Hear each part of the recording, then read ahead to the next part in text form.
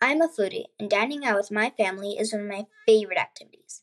I enjoy everything about it: deciding where to go, getting dressed, watching my mom put on makeup, eagerly waiting to be seated, and feeling happy when it's our turn. My favorite is this Asian restaurant with two tall horses at the entrance, with their heads in the sky like airplanes. They look like royal guards. Once they let me in, I soak in everything around me: the bright and glittering decor, people placing their orders or getting impatient when it doesn't come, and servers bringing food out helps me decide what to order. And the best part, fortune cookies on our way out. During the pandemic, we had to stop fine dining. My parents suggested a food truck instead. It did not sound fun, but I figured anything was better than eating at home. The scene at the food truck?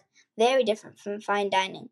It was in an empty parking lot, and social distancing meant we had to eat in our minivan. It was dark outside, and all I could see was the light shining inside the truck. There was no fancy menu or fine cutlery, and no iced water with lemon on top. My sister and I curled up next to my mom and started to play made-up games. It must have looked fun because she put away her phone and joined us. Our next trip was even better. I put cozy pillows in the back seat, and I wore my comfiest PJs. We got creative with games and laughed a lot. Now that we can go back to fine dining, if you asked me to pick one, I couldn't. They both come with yummy food, and while I like the hustle and bustle of the fine dining, I also love the cozy picnics in our minivan.